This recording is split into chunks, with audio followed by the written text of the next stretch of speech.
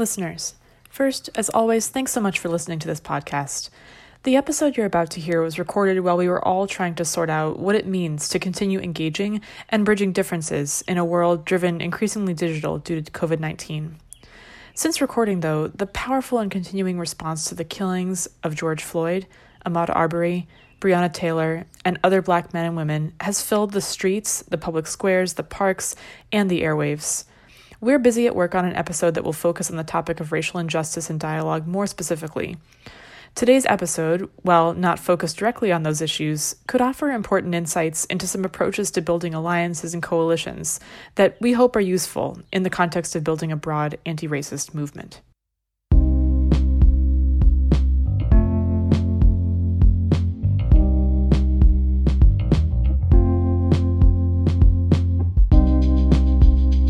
From the Harvard Negotiation and Mediation Clinical Program, this is Thanks for Listening, a podcast about bridging political divides in America. I'm Neil McGarrigan.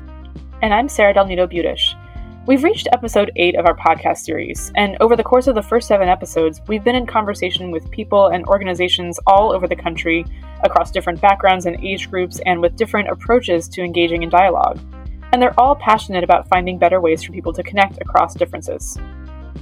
So in this episode, we'll look at what can happen when these kinds of organizations unite and work together in pursuit of a common goal. Our guest today is Pierce Godwin, who is the founder and CEO of the Listen First Project, which is a coalition of organizations that care deeply about bridging divides by building relationships between people, encouraging conversation, encouraging listening, and fostering kindness and understanding. As a group, the coalition organizes, publicizes, and provides a platform for opportunities to engage in conversations to build social connections and, in their words, to mend the fraying social fabric of America. Today, the coalition has over 300 member organizations. But movements aren't just born overnight. In our conversation today, Pierce shares the pivotal moment that inspired him to pursue this work full-time, and how he built some early momentum with key partners. He opens up about the challenges of steering a ship as big and powerful as this coalition, and the particular importance of drawing conservative voices into conversation and into the coalition. And we'll hear about what the Listen First Project is doing now to build connections using social media and digital platforms to connect people, even during this particular moment of increased isolation as we navigate the pandemic. So I want to give a big warm welcome to Pierce Godwin, founder and CEO of the Listen First Project. We are so excited to have you on the podcast. Thank you so much, Neil and Sarah. It's an honor to be here. And maybe I could start, if you don't mind, just by reading a brief excerpt from the Listen First Project's website. And it goes like this. Increasingly in America today, we don't just disagree. We dislike, distrust, even despise those who see the world differently. We're withdrawing from conversations and eroding relationships and understanding. We, that's the Listen First Project, believe in the power of starting new conversations that move us versus them toward me and you. And Pierce, I read that because it captures so much of what inspired us to launch this podcast in the first place, both the way you framed the problem, but also the vision of what's possible. And we're especially interested in the approach that you've taken to scale up your vision by building a coalition of groups and people who share your goal of moving the country from us versus them toward me and you, as you put it. And so the Listen First Coalition today is 300 organizations strong, and incredible organizations doing the yeoman's work of bridging divides in this country. That's Living Room Conversations, Braver Angels, Bridge Alliance, The Village Square, All Sides, Pro-Con, Essential Partners. All of these organizations are making huge impact in their own right, and they've been well established for years. And of course, the values that each organization have when it comes to healing America, they all align very well. But at the threshold here, how in the world do you even go about, how do you begin organizing such a broad and deep bench of organizations? Yeah, Neil, I'm a person who loves to just make connections, get to know new people. And in 2016, after I had been doing Listen First Project as kind of a side gig for a few years there, starting with that essay I wrote on a bus in Africa, I realized that it was so much more than little old me in Raleigh-Durham, North Carolina. As many of the organizations you just named, I said, oh my goodness, there's something called Living Room Conversations. There's even a National Institute for Civil Discourse. How cool is this?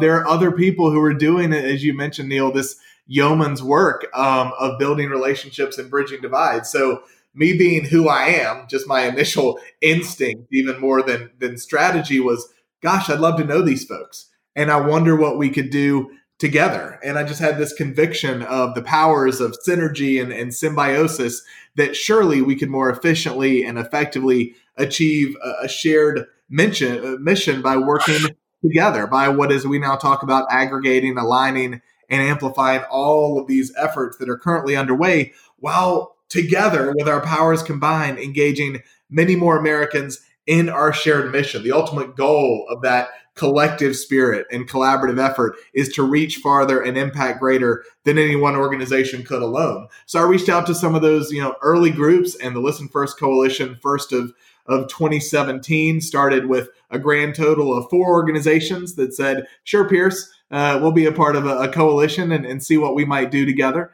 And as you mentioned, it's been so humbling to see that grow over a couple years from 4 organizations to now over 300.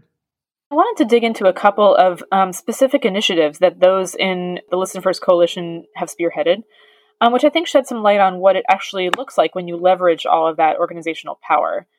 So listeners will recall it was almost 3 years ago now when far-right extremists marched on Charlottesville.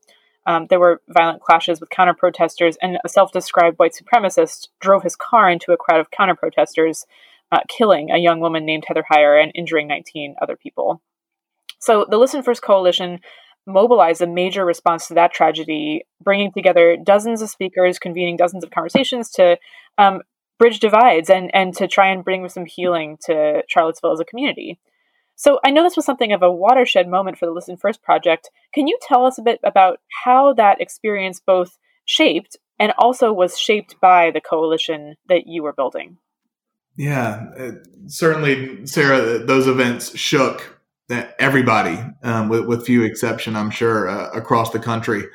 For me personally, it's the event that pushed me over the edge in jumping into this work full time. And like many other people across the country, it fundamentally shifted my appreciation for how dire our situation was in America. We were seeing on August 11th and 12th, 2017 on our television screens, marches escalate to murder. But I had a simultaneous thought, which was, we've got this coalition. At that point, maybe there were 50 organizations in the Listen First Coalition.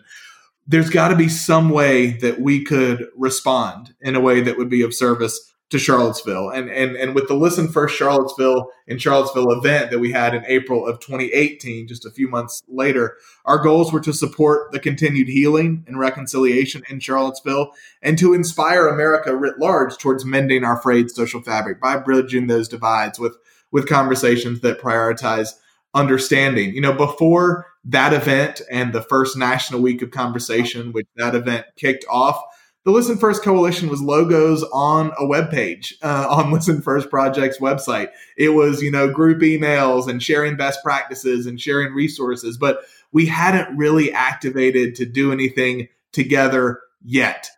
This was an opportunity to do so, to serve and respond in a way that many of us felt compelled to do. And, as far as the coalition is concerned, it really solidified our relationships to not just enjoy knowing each other, enjoy being on a webpage together, but with Listen First in Charlottesville and with the first National Week of Conversation that was that subsequent week, we saw the Listen First Coalition come to life in a way that truly, I think, made that collective impact that is greater than anything any one of us could have done alone. Yeah, so this was a greater impact than anything that any individual organization could have achieved on their own. And it also sounds like it helped you build some momentum to kind of take that organizational power to an even bigger national platform. So in that vein, you actually mentioned the National Week of Conversation, which followed right on the heels of Listen First Charlottesville. So tell us about what that was and how that worked. Absolutely.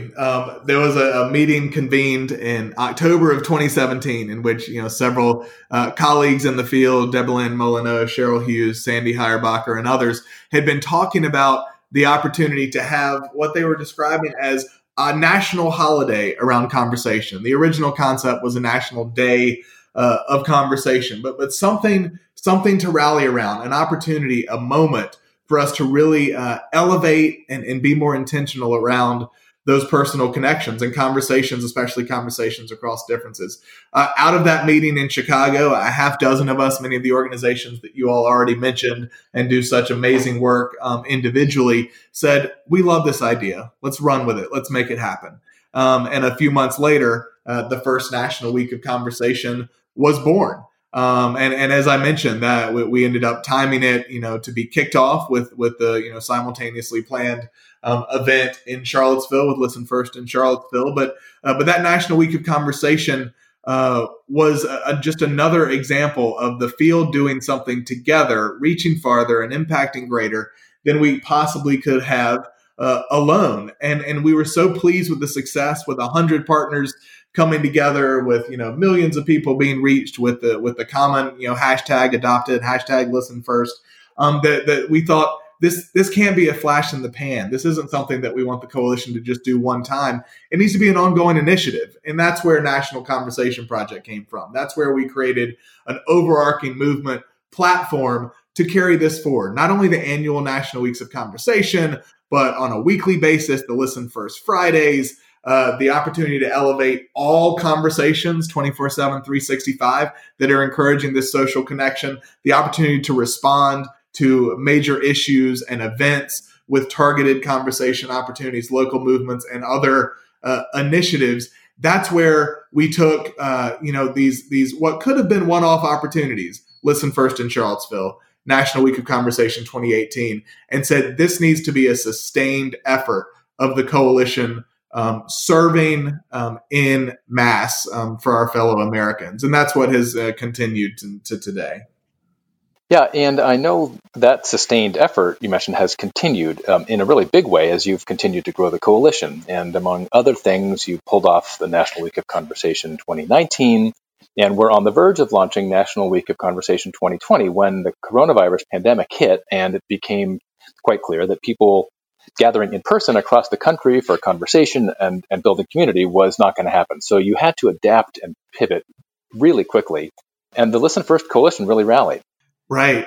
So the whole, coalition, which, seemed to be growing by the week, as you mentioned, over 300 organizations now, was getting excited and rallied and energized towards National Week of Conversation 2020. It was, undoubtedly going to be bigger and more impactful than either of the two that had come before it. And then the world turned upside down.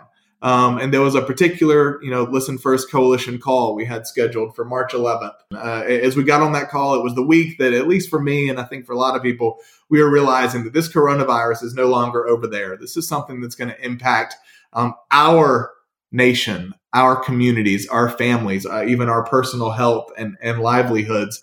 So the one question on the table was, what's the impact going to be on this massive event we have planned? And the second was, this may be an immediate opportunity that shouldn't wait for April, an immediate opportunity to serve our neighbors and nation, as we're already sensing there on March 11th that this was not just a health crisis. This was not just an economic crisis, but this was quickly becoming a social crisis.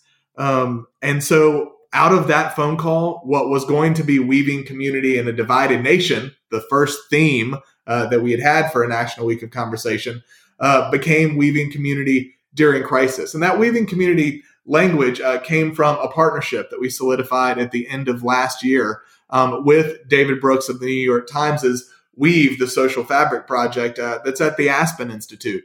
So, really this weaving community campaign is the culmination of not only the 4 years of work that went into developing the Listen First Coalition, to developing National Conversation Project, but also months of work and the partnership by the co-creators, our National Conversation Project and David Brooks's Weave Project, that set us up in a way that allowed us to quickly pivot as we were really poised for this collective and rapid response to meet what became that urgent moment for our neighbors and nation in light of coronavirus.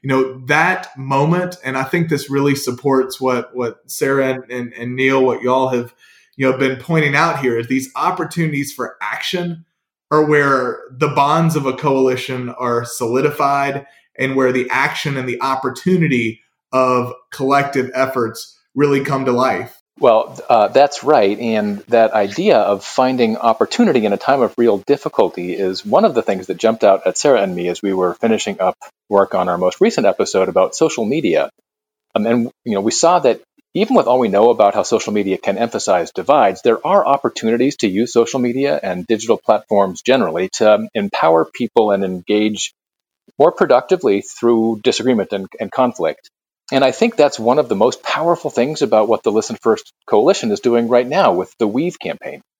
You're exactly right, Neil. All of us just from our human experience know that there's still nothing quite like being together, being closer than 6 feet from either of you, and looking in each other's eyes and pressing flesh. However, the evolution of technology around social media, around video conferencing, plenty of problems, plenty of challenges that have been well covered, but creates opportunities to connect in a way that in 1918, if you will, would not have been possible for us to remain connected. So this field, which certainly has erred on the side of in-person conversation, suddenly said, how can we make this as rich an experience as it could possibly be, given the necessary constraints of physical distancing that we're facing in light of the pandemic. So both around the conversations themselves, whether that be on Zoom or Facebook chat or on Nextdoor, but also in the execution of this Weaving Community campaign, social media has played an absolutely critical and preeminent role. With the Weaving Community campaign, we're inviting Americans to do 3 things: to connect, care, and create. And all of these lend themselves to questions and prompts and engagement across social media. For connect, we're asking, what are you experiencing now? Share how you're feeling and connect through honest conversations. Now, that might be on social media or that might be on Zoom or elsewhere, but connect in that authentic way. Care. What are you doing for yourself and others? Take care of yourself, your family, and your community. And then create. What's the world you want? Imagine what can emerge from this moment and how we can solve our challenges together.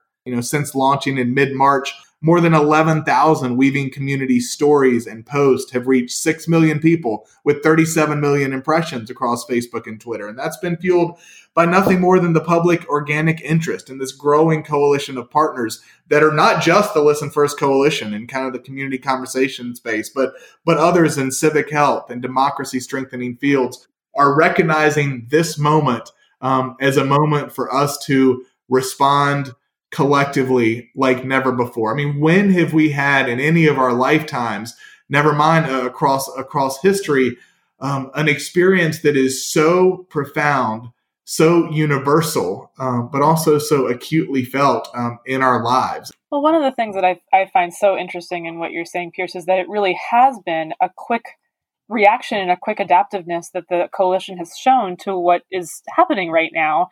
And what I'm also hearing is that is, at least in large part, a result of the sort of scaffolding of relationships, of connections, of sort of infrastructure that you and others have been working hard on for years now. And so I'm curious. I want to get back to the kind of the response to the pandemic in a few minutes, but before that, just to focus on kind of your strategy for coalition building here. I guess from your perspective, how do you go about partnering? Is it always the more the merrier? Are there sort of considerations that go into how you approach partnerships with organizations? What's been your experience there, and what's been your approach? Great question. So initially, absolutely, it was the more the merrier. Anybody who wanted to play was welcome. And I think an important dynamic that I have observed over time is that any of us who step forward, this is not unique to me, and suggest working together, suggest collaboration. The onus is kind of on that person, that coalition builder, if you will, to really make the case and to compel individuals and organizations that their own very noble self-interest and organizational interest will be best served by working together. But the evolution that I've seen and that I've been so humbled by is that from the beginning, when the ask was, hey, can we just, put your logo on our website? Would love to elevate your work and be displayed together and recognized as a cohesive effort. Two, I think a recognition for myself and for many others that there is genuinely more power for, even just from the lens of my own organization, for my own personal passions, to doing this work together. Something that you and I have talked about, Pierce, is that even as fabulous as the growth of the coalition has been, there is a risk, and I think even a reality, that it appeals more to the left of the political spectrum. And I know you put yourself to the right of center, and you have a background working in conservative politics. And I think you'd also agree that you're a pretty clear minority in this field. As a conservative, how do you look at the challenge of making the Listen First coalition as inclusive, as broad-based as possible when it comes to trying to bridge that left-right divide? Absolutely, Neil. And you're 100% correct. And because of my background as a conservative in Republican politics, I take this as a personal passion and mission, as well as a strategic imperative. One of our mutual friends, Neil and Sarah Liz Joyner, who founded Village Square down in Tallahassee and is such a veteran and a hero of this field, says to grow empathy toward those with different worldviews, moral psychologists tell us we need to have positive interactions with the other. But the hard part is getting people who disagree on politics to occupy the same space so that the magic can work. I love Liz calling it the magic. This challenge, appears to be particularly thorny when it comes to drawing conservatives into civic engagement as it's most typically practiced. And off of that wisdom from Liz, we've, pulled together all of the greatest wisdom from psychologists, from, our own, conservative friends and participants, which includes me, from conservative leaders across the nation who I know, about how we can make this successful, make this more representative. But what's been most troubling to me is that, the anger, the antipathy, the fear that have reached new heights in our current political environment have left some people, and not people in our field. People in our field obviously have a proclivity to bringing people together across differences, but far too often we're dismissing an entire population of a given ideology or a given presidential preference as threats to be destroyed, rather than fellow human beings, fellow Americans worth understanding.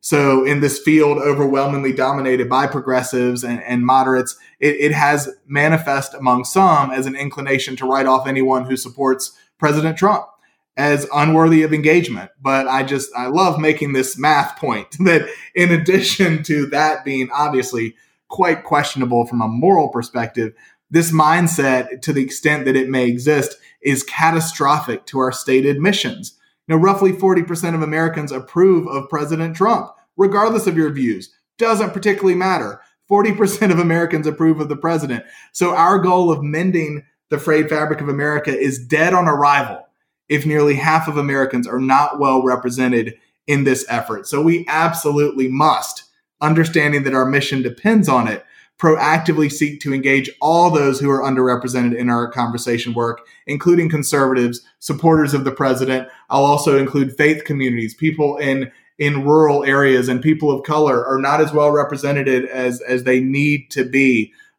in this work for us ultimately to mend the frayed social fabric of America. Yeah, it's what it sounds like is that the exact work that the coalition has come together to further in the broader population is, it's something that you also live every day. It's mirrored in the membership of the organization, that challenge of just drawing everyone in. And I'm curious if there have been any challenges around that in terms of staying aligned with one another. I mean, have you encountered any challenges or any moments when it seems like there's some divergence that, of course can be productive and helpful, as we know, as conflict Sure. folks. But sort of how do you think about that? How do you manage that? Yeah, good question, Sarah. And yes, and challenges, but understandable challenges, and reasonable challenges, and challenges that are born not of anyone's ill intent, but out of all of our passionate desire to have the greatest impact that we possibly can. But there are a number of people across the field who see the unbelievable potential of us to elevate the individual missions, not diminish. It's not a zero-sum game, but to expand the reach of and the impact of any individual partner's mission, while also, with our powers combined, creating this collective impact that can truly reach into the mainstream and shift culture, shift those norms, as we were talking to. But yes, I would say in all candor that it has been a constant tension and challenge to get more and more organizations to not only appreciate and agree to the theory of collaboration, the theory of synergy and symbiosis, but when the rubber meets the road, to dedicate attention and energy and staff time to the collective. That is just a very reasonable and endemic challenge, as I've learned from studying all social movements, in creating a successful and a cohesive social movement. But as I touched on earlier, as somebody who is just, literally living for this potential impact that we can have collectively, at this point, I've been so humbled and encouraged by the way that tension has evolved over time. And again, to be clear, if somebody, comes to me with an idea of collaboration, there's some real hard, decisions and thoughts and value judgments and cost benefit analysis that have to be done. So I'm not suggesting that anybody should have jumped in with reckless abandon the first time anyone was talking about this. But I think we have all gained an appreciation of not just the theory, but the practice. When we saw in that first National Week of Conversation, its tremendous success. When we saw a year ago in National Week of Conversation 2019, it featured on national television with a live, interview with leaders. When we saw it reach 5 million people, which, by the way, we've already exceeded in the first month of this campaign with those 6 million we've reached without spending $1 on advertising. We're all, I think, realizing, hey, this doesn't just make sense in theory, but this is something that, even through my own organizational lens, is going to elevate me to new heights and reach our collective goal more efficiently and effectively and quickly by working together. Well, and certainly, being able to point to that kind of scope, that scale that you're reaching, makes a pretty compelling case for the power, the value of working together as a coalition. You're all so much mightier together than as individual organizations. And I think that you've given us a lot of really great reason for optimism that even if the fabric is frayed, there are millions of weavers out there, to use that term from the Weave campaign. There are millions of weavers out there who see the value of engaging through disagreement to make the country stronger and better. Thank you so much, Neil. It's humbling just to have this conversation and to take a few minutes to reflect amidst leading a campaign. The goal of that Weaving community campaign, and we certainly ask your listeners to get involved at weaving.us, and also to be involved on social media and how we can care and connect and create the future that we want. But we're hoping to inspire millions of Americans to form those authentic relationships and build community. We're providing this common language, this idea of weaving, and a community for those who are already doing this, who are already building authentic, lasting relationships where they are, but also those who want to. And we are in this space, to the kind of strategic points we've been talking about, looking to expand the collaboration of the conversation, the social connection, the healthy democracy type organizations that do see common purpose in building a foundation of stronger relationships, especially now. For me personally, Neil and Sarah, as I've been, navigating this universal experience of a pandemic, I know that some of us might lean on scripture and a higher power. I certainly do myself in my Christian faith.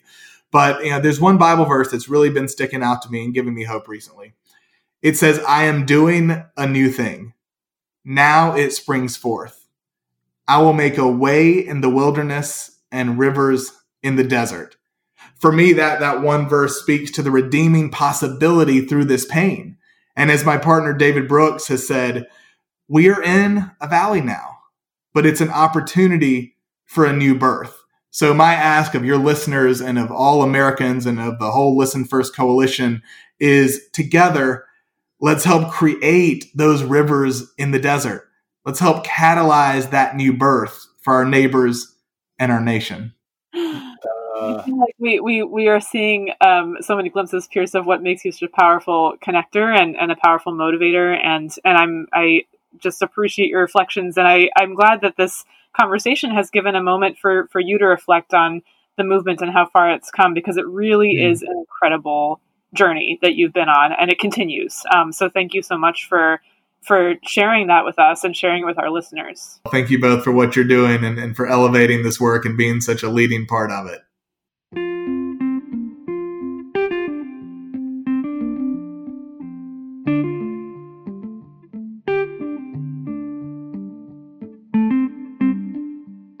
Our guest in this episode was Pierce Godwin. Pierce is the founder and CEO of the Listen First Project and a coalition builder extraordinaire.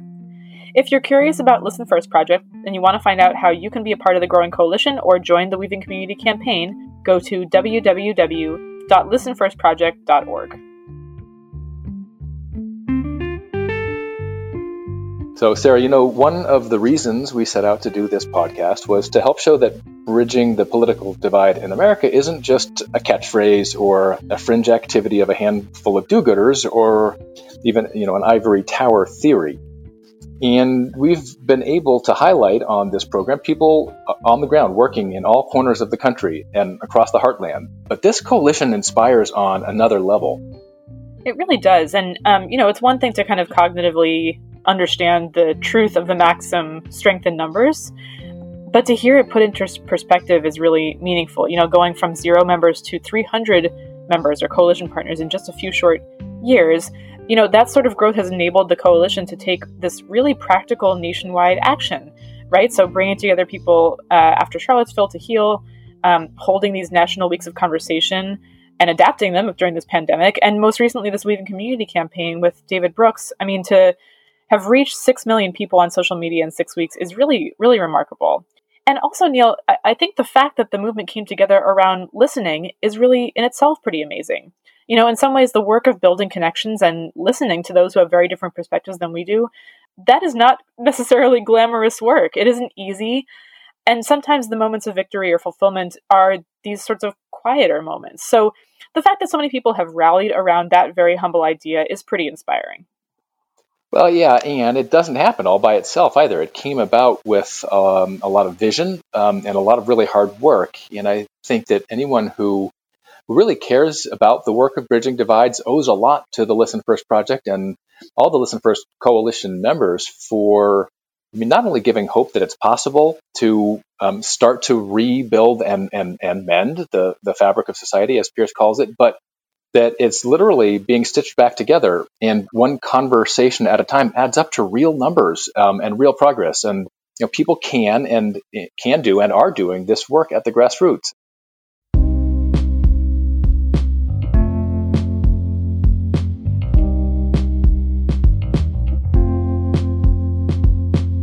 As we round out the 10-episode series in our podcast on political divides in America, we're still really interested in hearing from you with your thoughts and questions. Reach out to us if you know of an individual or group who's working to bridge the divide. Send us an email at hnmcp@law.harvard.edu or find us on Twitter at hnmcp. We'd love to hear from you. We are grateful for the help and support of our colleagues at the Harvard Negotiation and Mediation Clinical Program, especially Tracy Blanchard and Bria Etienne. Thank you to Kate Ellis, our producer, and to the folks at the Harvard Media Production Center where we do our recording. Theme music is made available to us courtesy of Blue Dot Sessions, and this podcast was made possible by a grant from the American Arbitration Association's International Center for Dispute Resolution Foundation. You'll hear us again soon on our next episode. Thanks for listening. Yep, thanks for listening.